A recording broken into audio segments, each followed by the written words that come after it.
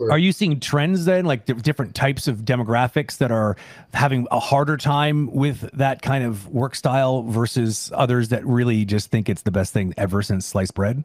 I think the challenge is a brand new graduate needs a lot of hand-holding or support.